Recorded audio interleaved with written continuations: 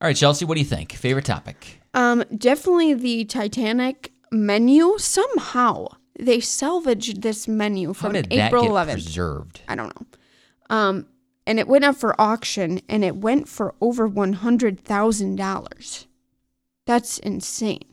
So do you frame that and put it in your house? I don't really know what you do with that. The Titanic thing is so fascinating to people. Right. And I've been very fascinated by it too. Mm-hmm. But then you sometimes ask yourself, why am I as fascinated? Should I not be? Because it's just so sad. It is sad. Is it the sadness of it?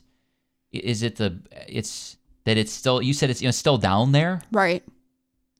I don't know. When that submersible thing happened in connection with the Titanic. Yeah. And I thought, this is kind of what maybe some people back then with the Titanic, it was just so, they couldn't have the news as quickly spread and all that. But all right, so my not favorite and favorite, sports-wise, you've got Craig Counsell did his Cubs press conference. Boo. And he puts on the jersey. They do the whole stand up and put it over and it's just feels good, looks good, looks good. It's like, no. Oh, that is just doesn't feel good or look good. Do you think it's uncomfortable for him at all?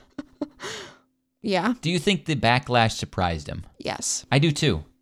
I really do too. I don't know if he expected. I don't think he did. You don't mess with the Bears. You don't mess with the Cubs. Everybody Vikings. knows that.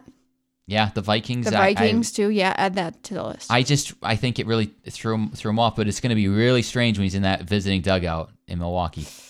That's going to really. I don't know. But in the good news, Wisconsin men's hockey is now number 1 in the country. Woohoo! Women's hockey's been number 1. So you have the top 2 hockey teams. So the state of hockey That's crazy. is doing fantastic in Wisconsin. But Wisconsin was a struggling men's hockey program. Mm-hmm. Women won the national title last year, but the men struggling to be number 1, 10 games in.